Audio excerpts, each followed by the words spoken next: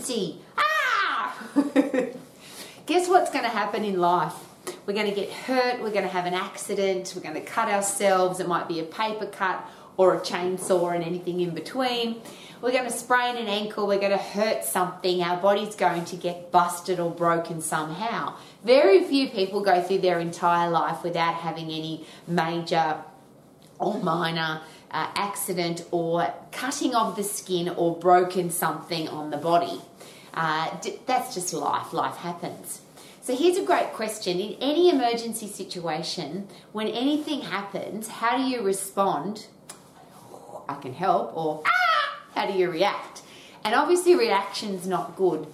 The best paramedics in the world, the ambulance people, the emergency ward doctors will all share that if you want to save lives, if you're in any situation where there's going to be a challenge physically, you have to remain cool, calm and collected. You have to respond, not panic. Panic is never part of the solution. In fact, the emergency ward doctors will tell you that panic is the reason why a lot of people end up dead. Because if you come across a panic situation, an emergency is what I'm trying to say, emergency situation, and you don't think clearly, and the three words are cool, calm, collected, and I always add on the end common sense. Because there's a lot of argument about first aid procedure for a start, whether you go to a first aid course or a hospital course or a paramedics course or all the different kinds of first aid courses and emergency courses all give different kinds of information. They have variations of how to handle an emergency situation. So you could argue about how to strap effectively or how to give CPR effectively or how to keep somebody alive, but ultimately it's about being cool, calm and collected and using your common sense. So I was taught this a very long time ago, and as a health club manager, and I started managing health clubs when I was 18 years of age, and I'm now a very old lady, so I've been doing this a very long time, and I've encountered many emergency situations. So I'll give you a couple of really interesting examples. I was in a health club in the southwest of Sydney in a suburb called Campbelltown, and that's very important because I was at the front of the gym and I thought I heard at the back of the gym a gunshot.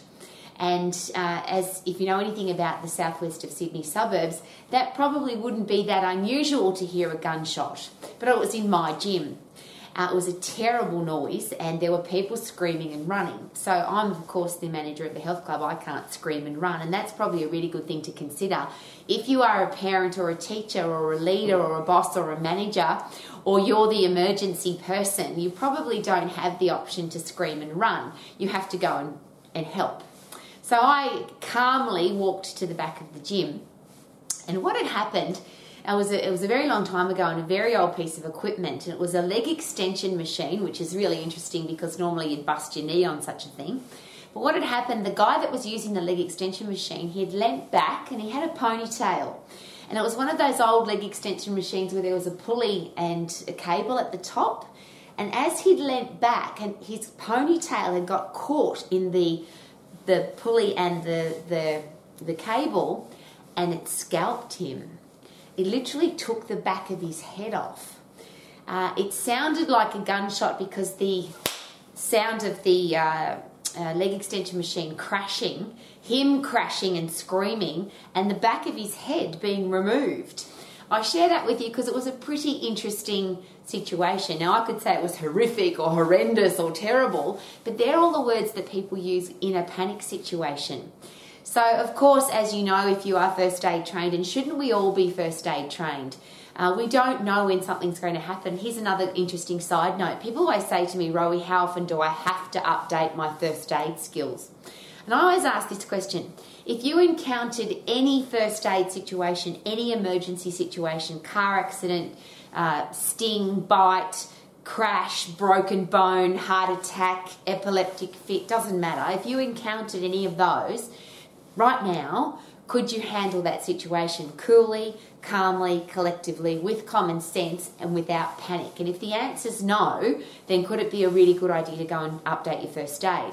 I don't think there should be a time frame on your first aid course. It should be do I feel confident to handle any first aid situation? And if not, then I should go and get updated and upskill myself in first aid. So, of course, in that situation with the scalping, the most important thing is that poor guy, he's completely lost the plot. He thinks he's put his hand on the back of his head and the back of his head's gone. So, again, as I was taught a very long time ago, because I've been in so many of these situations, cool, calm, collected and common sense. So if it's bleeding, stop the bleeding. If it's broken, then wrap it up. If somebody's not breathing, you've got to get them breathing. That's the first and most important thing. So, of course, we wrapped up his head. I sent somebody off to call the emergency people. I was going to say 911, and that's one of those really funny things.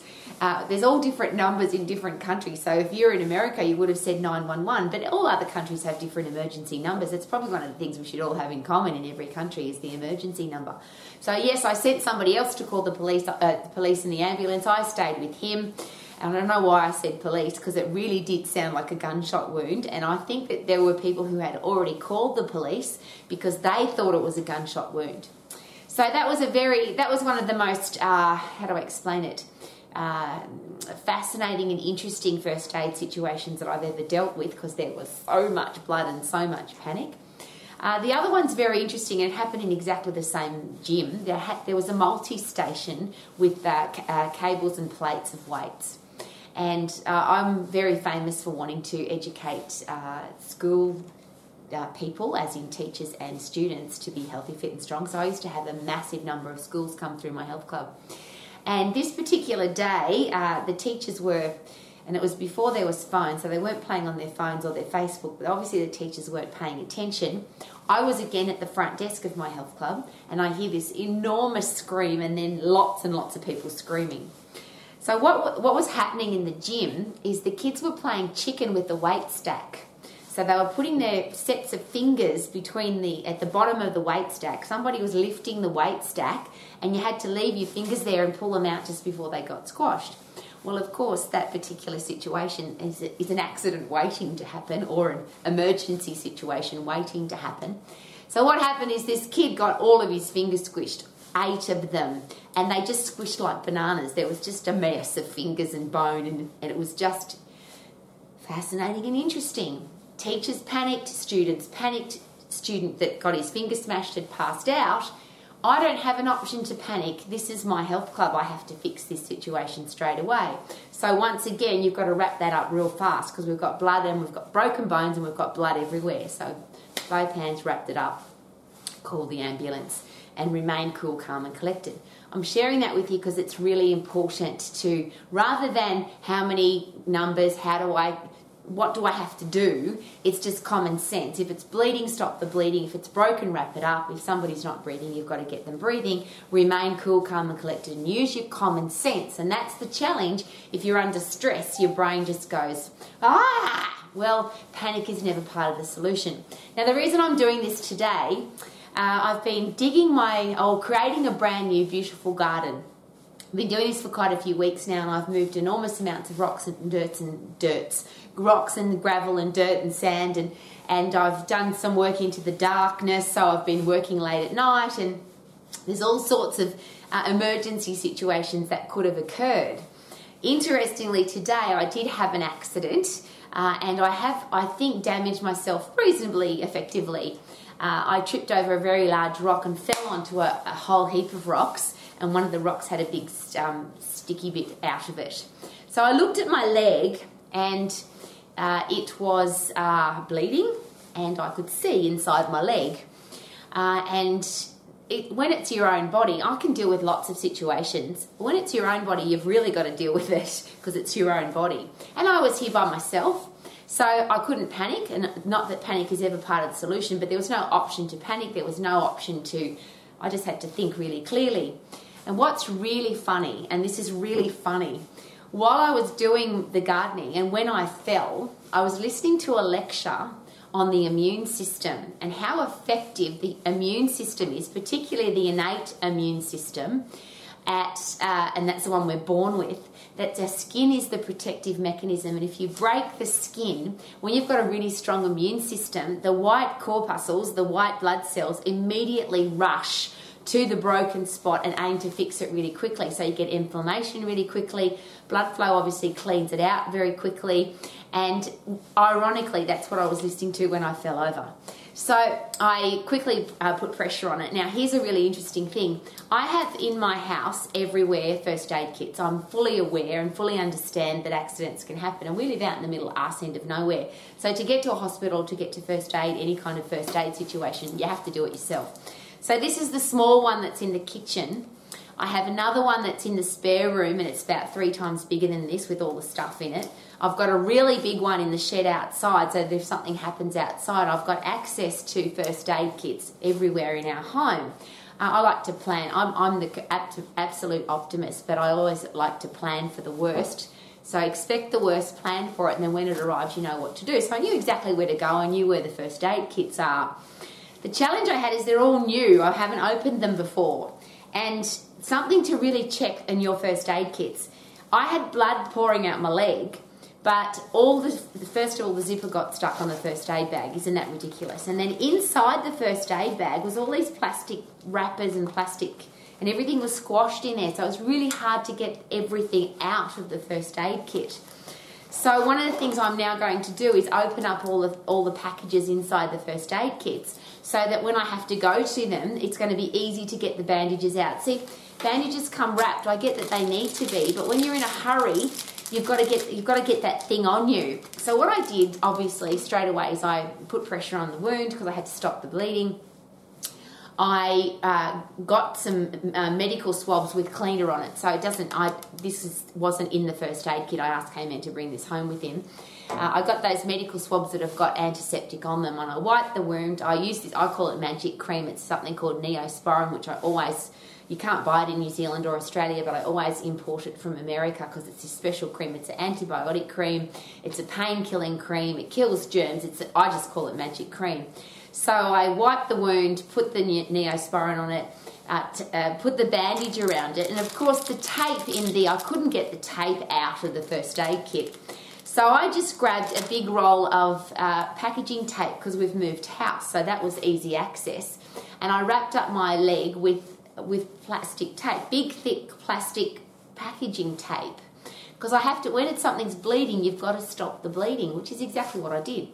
So the beautiful thing about the human body, of course, is when you hurt yourself, your body goes into epinephrine, adrenaline, stress and shock. And the beautiful one that I'm just so grateful for is cortisol. It's a stress neurotransmitter, a stress drug, part of the catecholamine system, but it's a anti-inflammatory. So when you hurt yourself and you're under stress, your body produces what you need to fight and flight, and ideally that's, for some people that creates panic. But if you think through that process really clearly, and if you're really fit and strong, then brain-derived neurotropic factor always also plays a part, which means you are more likely to think clearly. And then the epinephrine and adrenaline gets you ready to fight and flight, sort the situation. And the cortisol is the one that is anti-inflammatory. Bloody awesome. So I taped it up, and this is just me, and I'm not asking you to be me, but I had a job to do. I had about probably 40 minutes, maybe an hour, because I'm a person that when I start a mission, I have to finish it. And I hadn't finished my mission in the garden, so I taped up my leg and went outside again and finished my garden. 2 cool things there. One, it was under pressure and it had antiseptic on it, and I knew it was clean, so we're good to go. Second, I had no pain because I had endorphins pumping through my body because I had gone through the stress process of epinephrine and adrenaline. And the really interesting one is it was cold outside, really, really cold. So at that stage, it was late in the afternoon. It was already 0, if not -1. So I literally put my body out into the ice. And ice is obviously also very good for anti-inflammatory. So I'm just sharing with you very personally that things happen. Life will throw stuff at you. Scary stuff, bleeding, broken, stress. Stuff happens. And all I'm asking, if you are a parent, a teacher, a coach, a leader, a boss, do you have an option to panic, or do you have to be the person that can look at every situation with a clear head, use your common sense and fix it? And then have you planned for those things? So do you have current first aid? And I'll ask the question again. If you're not super confident to be able to handle any first aid situation right now, and I'll just put it very personally, if something happened to one of your children or your partner or yourself, would you be able to handle that situation, or would you panic? Would you be able to do you know how to tape? Do you know how to bandage? Do you know how to do CPR? And if you don't, could it be time to go and update your first aid? And rather than get caught up in my first aid course said I should do it this way, and my first aid course said I should do it different to that one, and they're all going to argue because experts always argue. There is no rules and regulations for first aid except this. You ready? Stay cool, stay calm, stay collected, and use your common sense, because you can't help anybody if you're panicking. So whatever happens, be the person who is prepared. Have your first aid ready. Have your first aid kits, and that's my new learning curve for today. Make sure they're not wrapped up too tight and the zippers aren't going to get stuck and the plastic bags are all squished in there. Make sure everything's easy to use. And always test yourself under pressure. It's one of the reasons why I like to put my body under pressure from an exercise point of view, because if you're constantly tapping into that stress system, if your body's constantly producing epinephrine, adrenaline, cortisol, because you are exercising at 100% effort in the phosphate system, and because you are lifting heavy in the phosphate system, your body gets fitter and fitter and fitter. That whole catecholamine endocrine system works better because you're using it all the time, which means when you're under stress, your body can handle it because it's used to being under stress. So please be the person who can handle every situation by being cool and calm and collected. And I'll just wrap that all up. One of the very best things to do as a health club manager, I've handled heart attacks, epileptic fits, broken bones, diabetic, where people go hypo and they can't think clearly. I've handled all of those as a health club manager. And the biggest tool that I will ever use that always works is humour. If you can get people laughing, it's a de-stressor. So rather than panicking and if you can get people laughing and joking, and that's exactly what I did today. I had a big giggle because I went, wow, look at you. You've just been talking about the immune system, and now life's thrown the immune system at you immediately. Now it's time to put everything you've learnt into action, and I had a laugh and moved on. So laughing is the ultimate tool for handling all stress situations, but you can't handle a stress situation by laughing if, number one, you're a stressy person, but the only reason we become stressy people is we don't have a brain that works effectively. So when you're fit and strong, everything works better. Isn't that awesome? I feel good, na, even though I've got a broken bit on my body, na. Woohoo!